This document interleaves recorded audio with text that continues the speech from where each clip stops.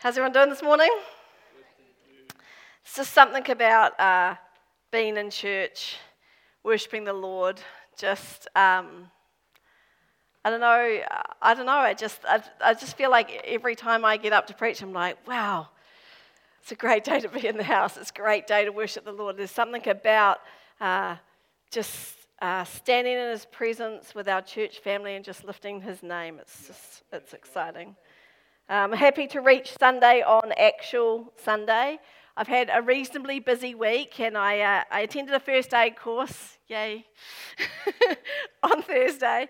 And I went to bed that night thinking, oh, I've got a lot of work to do on my message. And I dreamt that I arrived at work on Friday morning, and people were here, setting up as if it was Sunday. And I went up to Tom and I said, Tom, what day is it? And he's like, it's Sunday. And I was like, okay. I went into my office, I'm like, I'm preaching and I'm not ready. But I'm happy to say that Friday was Friday, today is Sunday, there's been 2 days, and I am actually ready. So it's a good day. As Tom said, our March series is called Our House. I love the concept of our house. I love the concept of the title. I've always viewed the church as a family. I've always viewed the church. So therefore, our house is fitting because in our house we have our family. In our house we are comfortable. In our house we take pride in what we do. In our house we have responsibility. When I moved from Auckland, I'd been in an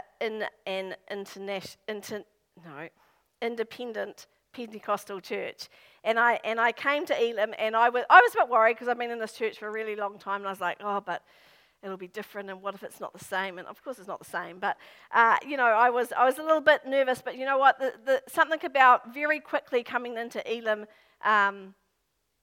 given that it's nationwide, it's worldwide, it just had this sense of family, the sense of being part of something bigger, the sense of the whole body of Christ working together. It felt safe and it felt like family, and I think that's really exciting. And today, when we were singing a song, the second song, I Am a Child of God. Oh, whose I am. I can sing them, but she asked me if I like, this song. I don't know which, I'm not a worshipy, leadery person.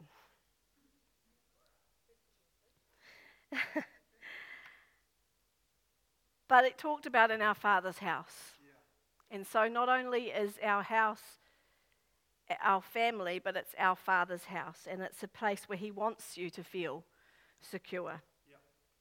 He wants you to feel planted. He wants you to be contributing to His house. I noticed I don't know if I should say this actually, if I'm honest, but I did. It's in my notes, and I was unsure. But after the worship, I just feel like I am going to say this.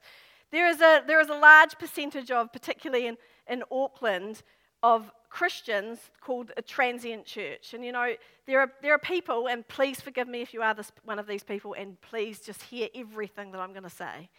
Everything. There are people that drift from church to church, and that's what they do. I've always seen church as family. So in good times and bad, through thick and thin, for better or worse, we're stuck with each other. Now, I do firmly believe that there are times that God tells people to move. That is 100%. God does move people, but I think that people move more than God says for them to move, and we drift depending on our preferences. But can you imagine, because God sees us as a family, so could you imagine if your kids sat down for dinner that night? I don't actually like what's for dinner. I'm just going to pop next door and see what they've got on offer. So if God sees us as a family, that's kind of what that's doing, isn't it? It's kind of like, actually, I don't like the rules in this house. I'm going to go down the road and see if they've got some better ones. If you think of a biological family. But because it's our Father's house, and we are His family, He does want us to be planted. He does want us to be secure. He does. The thing about having a family, and I'm sorry if you don't have family maybe here in Blenheim, but the thing about having family is they look after you.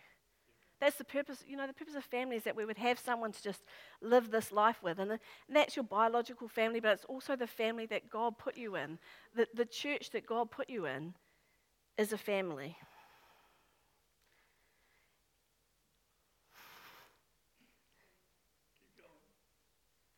I read this book over January, which changed my life, called Crazy Love by Francis Chan, and he says, our view of the Holy Spirit is too small. The Holy Spirit is the one who changes the church, but we need to remember that the Holy Spirit lives in us. It is the individual people living spirit-filled lives that will help change the church. Maybe if there's something we don't like in the church that we go to, God has put you there to make a difference in that area. Just a thought. I found this picture, and I like this picture, because our church is not our building. We love our building. We're grateful for our building. We get to school children. We get to come in here. We don't have to set up every week. We love our building. But our church is our people. Our church is you. Our church is you online. Our church is you if you're not here today. Our church is made up of people. It's not a building.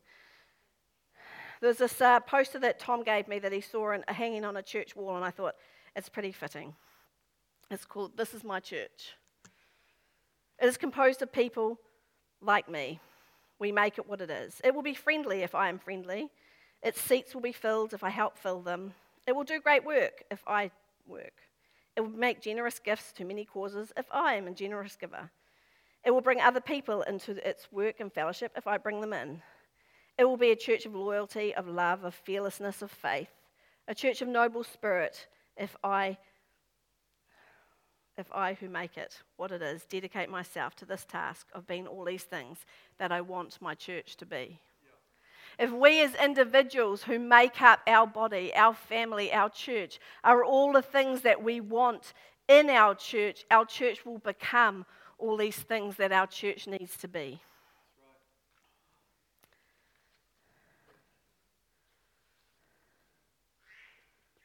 We make up the house of the Lord. We have DNA here in Elim because we're family, and families share DNA. But I don't want to steal Julian's preach because he's got the family bit. The first DNA point is all about invitation. And the thing I love about the fact it's about invitation, I will explain these to you later. Obviously, you're already invited because you already come, but I will explain why you received one of these at the end. The thing I love about the concept that Elim's first DNA point is about invitation is because we serve a God who invites us first and foremost. We serve a God who does not force himself on us. He does not make us follow him, but he invites us. He invites us to salvation. He invites us into his presence. He invites us into relationship with him. Matthew 11 verse 28 says, "Come to me, all you are tired and have heavy loads, and I will give you rest. Accept my teachings and learn from me, because I am gentle and humble in spirit, and you will find rest for your lives. The burden that I ask you to accept is easy. The burden that I ask you to accept is easy. The load I give you is light." How much of a breath of fresh air in the current world that we live in is it that we serve a God that says, "Come. Come to me when you're weary. Come to me when you're tired. Come to me when you're overwhelmed. Come to me when you don't know what else you should be doing. Come to me and I will give you rest." We live in a world that is different than it was 2 years ago. I mean, 2 years ago, I think you'll find that we all probably thought we knew what stress was. We knew the normal life we knew the normal things that we had to do. The to-do lists were long, and we your kids may have been playing up, or you might not have had enough money. We had these normal stresses, but now we have those, as well as 2 years on in a pandemic, as well as divisions in our nation, friends on two sides of a line we never even knew existed more than 2 years ago. We have international crisis, and depending on your personality or the giftings that God has given you, that weighs differently and heavier on some people's hearts. But the world we live in is kind of in crisis. But we serve a God that invites you to come if you're heavy laden, and he will give you rest. Because the type of rest that he can give you cannot certainly be found in the world right now, but it can be found in him. We serve a God that invites us to come. And boy, we find so much more than rest when we come into his presence. The Bible is full of invitation. Even the most popular verse in the Bible, I was reading an article recently about John 3:16. It said it's almost become like a flippant verse, but actually, if you think about it, it's not a flippant verse. God so loved the world that he gave his only son for whoever believes. That's an invitation to whoever. It's an invitation to everybody to believe. Mark 1 verse 17, come and follow me and I will make you fishers of men. God never forced himself on anybody, but he invites us. And if God is a God of invitation, then we are his people and we are about invitation. Because invitation says, it's not all about me. Sometimes we can be so focused on our own lives that we don't think to reach out a hand to someone else. But invitation says it's not all about me, it's about you and I want you to come. And it's an expression of love. It says that you matter to me. When I was young, still young. I like to think I'm still young anyway. But when I was younger, like 12, my brother used to go to, my brother used to go to a youth group. And he seemed to really love it. And I was like, so cool. And so I used to stay up late on Friday night, and he used to come home, and we used to, this is one of my childhood memories. I don't even know if it only happened once, but I'm pretty sure we do as a regular thing. We used to eat ice cream and watch WWF, Superstars of Wrestling. I'm about connection. I don't really care what we do. I'll watch wrestling with you if you're going to spend time with me, And anyway, so that's one of my favourite childhood memories is that, I've got 3 older brothers and he was my favourite. And he would eat ice cream with me and we watched WWF, Superstars of Wrestling. And when he was a bit younger, probably younger than that, he used to have the doll thing, the figures. And my dad made him a wrestling thing and we used to play wrestling because he didn't want to play Barbies. So, to be fair, I don't think I wanted to play Barbies either, actually. It was more about climbing over the fence to see the neighbours and playing with Superstars wrestling toys. But anyway, you are a product of your environment. One day, I'm not quite sure how it happened or anything, but he had a bunch of his youth group friends over, and I don't know whether he was supposed to babysit me or whatever, but anyway, they were walking up to the Howick Monterey Theatre, and they were going to watch Teenage Mutant Ninja Turtles, the movie. And somehow I ended up going with them, and I had a great time. And I can still remember one of his friends saying to me, you should come to youth group. My brother was like, no, she shouldn't. They were like, yeah, she should. And all the girls were like, yeah, she should. And I can remember the feeling of them really wanting me to go to youth group. I can remember the feeling of feeling like they wanted me there, that if I didn't go because of this invitation, that my presence would be missed. I had this feeling that they cared that I went to youth group. And you know what? I went to youth group as a 12-year-old. I was welcomed. I was wanted. I found a home away from home. And essentially, apart from some time overseas, I stayed with those people until 7 years ago when I moved here. The core of those people I was still with when I moved to Auckland. And who would think that 31 years later, I would remember being invited to church? But I do. So we have a lot of power in our invitation. Young people, children, you have a lot of power in your invitation to someone. It might change their lives. But you know what? It's not your responsibility to change their lives. It's only our responsibility to invite.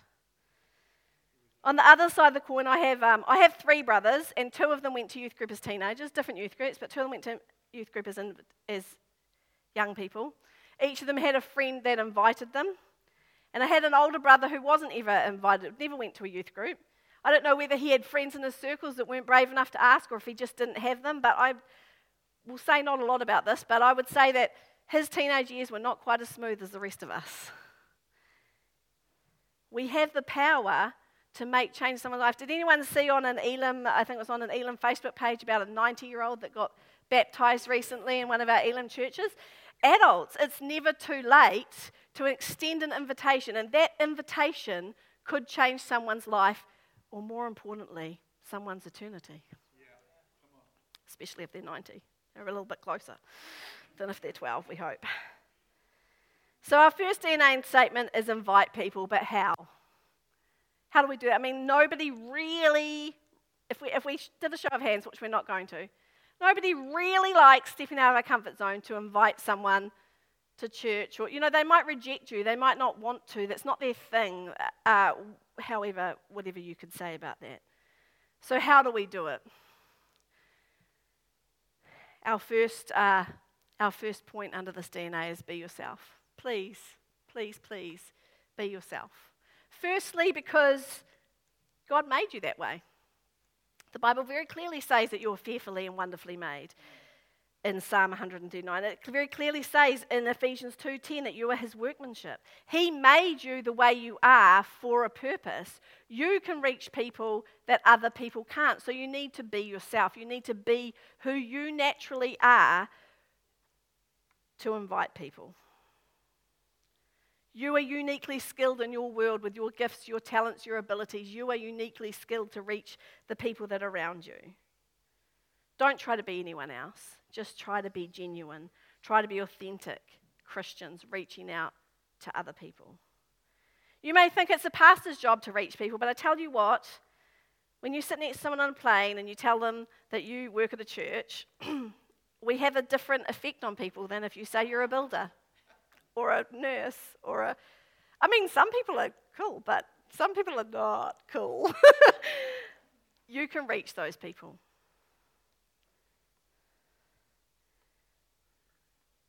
When you're a builder, a plumber, a teacher, a stay-at-home mum, a student, a retiree, you are more uniquely equipped to reach the builder, the plumber, the teacher, the stay-at-home mum, the student, the retiree.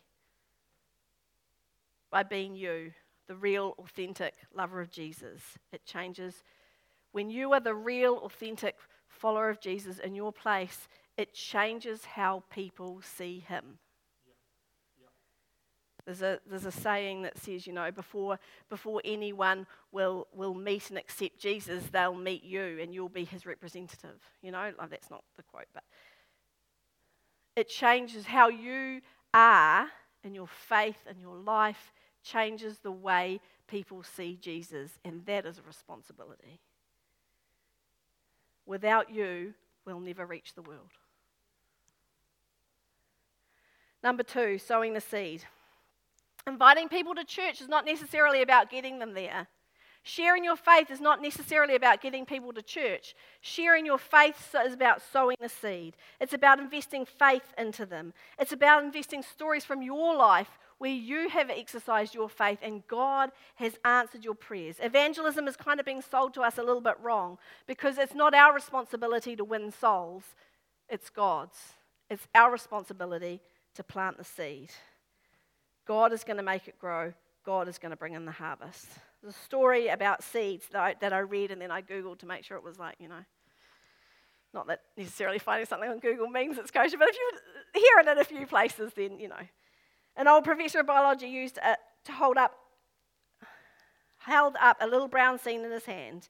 He knew just exactly what the composition of a seed was. It was nitrogen, hydrogen, and carbon. He said, I know the exact proportions of each of these things in the seed. I can make a seed and it will look exactly like this seed. I should have brought a seed. I can make one that will look exactly like this. But if I plant my seed, it will come to nothing. Its elements will simply be absorbed into the soil. But if I plant a seed that God made, it will become a plant because that seed contains a mysterious principle called life. And when we plant a seed that God has given us into someone's life, it has a life principle and it will grow. But it's not our responsibility to make it grow. It's our responsibility to plant the seed. 1 Corinthians 3:5-9. After all, who is Apollos? Who is Paul? We are only God's servants through whom you believe the good news. Each of us did the work the Lord gave us. I planted the seeds in the heart, and Apollos watered it, but it's God who made it grow. It's not important who does the planting. Lost my place. It's not important who does the planting or who does the watering. What's important is that God makes the seed grow. The one who plants and the one who waters work together for the same purpose, and both will be rewarded for their hard work. For it, we are all God's workers. You are God's field. You are God's building. We plant the seed. Someone waters the seed, but it's God that makes it grow. The third point, I kind of already said it in the sowing the seed, is but share your God story. When someone says why, you invite them to church and they say why? Why should I come to church? You say, well, you can say anything you like really, but because God has made a difference in my life and I reckon he can make a difference in your life too. You don't need to have biblical theology down pat. You don't need to have memorized every part of the Gospels. You don't need to have the answer to every question. You just need to show that God is real in your life. Like I said, in an authentic and genuine way, how God has changed your life. For many years, when Campbell and I were first married and first had children, I look back on the time and I would call it a series of unfortunate events.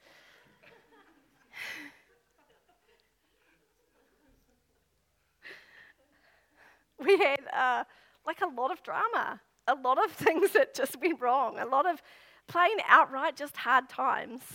We rented in Auckland, which everyone will know will not be that friendly, but we had to move 5 times in 5 years with various children in tow. My second born, who's now 14, had her first, second, third, fourth, and fifth birthdays in different houses. And by the time she turned 3, I already had 4 kids, so that tells you how many kids we had in tow. We had a knee surgery that ended up ending Campbell's career. We had breast lumps removed. We had chronically ill child. We had a burglary. Cam went to police college for 5 months while I had 4 children. I was made redundant, probably missing some things that happened. But it did feel like, what next? Like, really? It says in the Bible, well, it doesn't actually. They say it says in the Bible, God won't give you more than you can handle. Doesn't actually say that. But I used to think it did. I was like, I must think I'm real tough. But you know what? Unsaved people would often say to us, I don't know how you do it. So much going on. I don't know how you do it. And you're still smiling.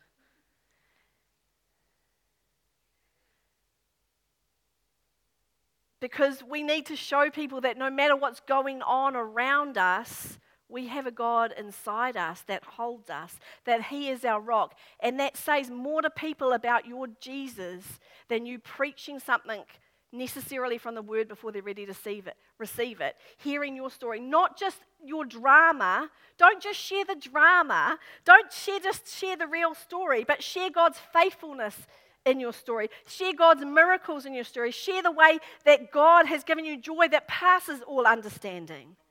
Share your love for Jesus. No matter what gets thrown at you, you're still going to serve him.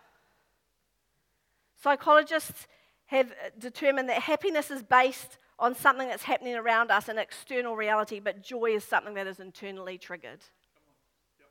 Joy comes from within. Joy comes from the Lord. That no matter what's going on. Now, I'm not going to lie and say that I was always joyful. There were plenty of times that I was not happy. But I would like to say that most of the time I knew it was going to be okay. I did. My parents were around the corner and they were very nice and helpful. But also because of God, because he is our rock, because he is our salvation, because nothing that comes against us is too much for him. And we need to share our God story, share his faithfulness, share the things he's done in our lives, and those are the things that plant the seeds that make a difference. You may share your God story and how God's been faithful in your hardship, and it may seem like it made no difference. But I tell you, God plants the seed, and it will be watered, and at a right time, it will grow. Number 4 is making the big ask. Inviting someone is making the big ask. It's stepping out there. It's stepping out of our comfort zone. But you just got to, hey, do you want to come to church with me? There's a story recorded in Mark 1 that I want to talk to you about. It's early in Jesus' ministry. He's been baptized and he's just started traveling around.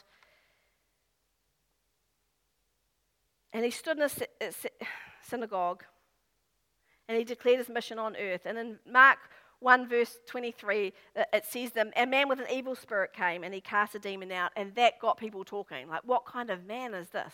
Who is this? After that, it says they went to where one of the disciples lived, and the mother-in-law was sick, so he healed her. And after this, you can imagine he was probably a little bit tired. So those sort of, I don't know, it doesn't really say in the Bible what's happening, but you can imagine they were just sitting, chilling, having some dinner maybe, hanging out, relaxing after a busy day. And you can imagine, you can start hearing kerfuffle outside, and you can maybe some dogs are barking, or neighbours going, "Oi, what are you doing here?" There probably wasn't normally a lot of nightlife going on back then. But suddenly, people started coming. And you can imagine, I don't know, one of the disciples might look out the window and go, "Guys, you've got to see what's going on here. There are people coming." And the disciples were new to this. I don't know, did they think, "Come on, Jesus, we'll sneak out the back door. Let's go." You don't really know, do you? But, what did it look like? Because people came. People heard about Jesus. They heard that he cast out demons. They heard that he healed the sick. And they came in whatever state they came. They came to Jesus. But how did they know? How did they know where Jesus was? How did they know to come? How did they know those things would happen? Someone told them. Someone invited them. They were invited. What did Jesus do? Did he run out the back door? Did he go, "No, this is a bit much"? No, he got to work. He healed the sick. He cast out many demons. They came because they heard. And if we really know Jesus and we really know that he's changed our lives, we really know the difference he can make in someone else's life, how could we not tell people? How can we not invite people? How can we not see them transformed? And you know what? I don't think it's a case of trying harder. God, I'm going to try harder today to share my faith. I'm going to try harder today. But rather it's a case of letting him in. James 4 verse 8 says, "Come near to me and I will come near to you." And when we are near to God,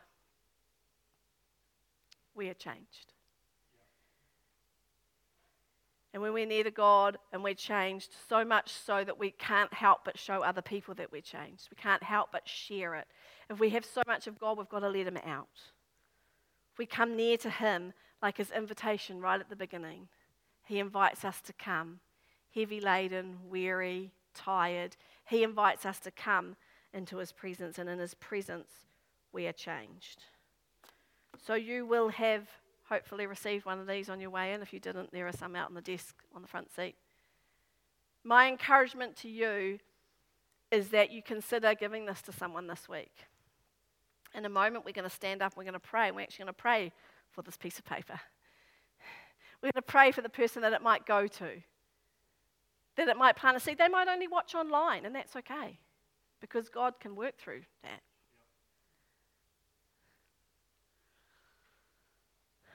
Our first DNA statement is that we invite because God is an invitational God. Do you think that God wants his presence, the family that someone can find in his house? Do you think he wants that hidden? He doesn't. So can I invite you all to stand, and we're going to pray. Please pick up your piece of paper if you've got one. If you don't, there's some at the front. But I just want to start where I started at the beginning, that God invites you to come. God invites you, no matter where you are in your life, no matter if you're far from him, if you're close to him, God invites you to come into his presence. God invites you, if you're heavy laden, to come into his presence. So we're going to start there. Just want to close your eyes. If that's you, if you just really find that you're feeling very, very burdened, but very far from God, I want to invite you to just close your eyes and to really come into his presence, to really seek him. Lord Jesus, I want to thank you for each and every person in this room, each and every person online, Lord, that feels far from you, that feels heavy burdened, that feels tired, that feels overwhelmed with the things that are happening in the world.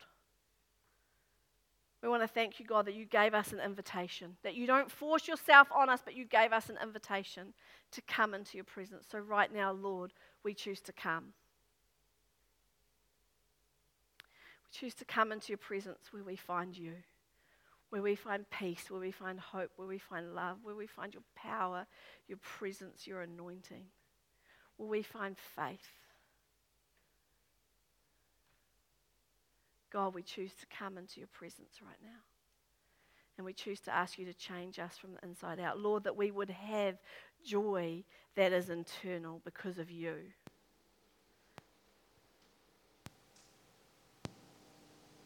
And Lord, I pray for these pieces of paper that are in people's hands. Lord, I pray, Father, for these invitations. Lord, we give them to you. And Lord, we ask that you would lead us and guide us in who to give this to. Father, that you would lead us to a person that you are drawing into your presence, that they would come to church, that they would come into your presence, Lord. And we pray too that when they come to church or when they come online, Lord, that they would find you. As they come, they would find you, Lord. We want to thank you, Lord, that as we sow the seed, Lord, it is your responsibility to make it grow. It is you who saves them, not us. And we pray, Father, for these invitations to go into the hands of people that you want them to, Lord. And we pray, Father, I pray, Father, that you give us the boldness to start. The boldness to start asking. The boldness to start sharing our faith. The boldness to start sharing our God stories. The boldness to be ourselves the real, genuine, authentic lover of Jesus that you made us to be. Lord, I pray for each and every person that you give us faith. You give us boldness. And Lord, that this week that you would come so powerfully into our lives with your presence and your anointing, that we would be led by you this week in everything we do, but also in giving this invitation. Thank you, Lord, for you. Amen.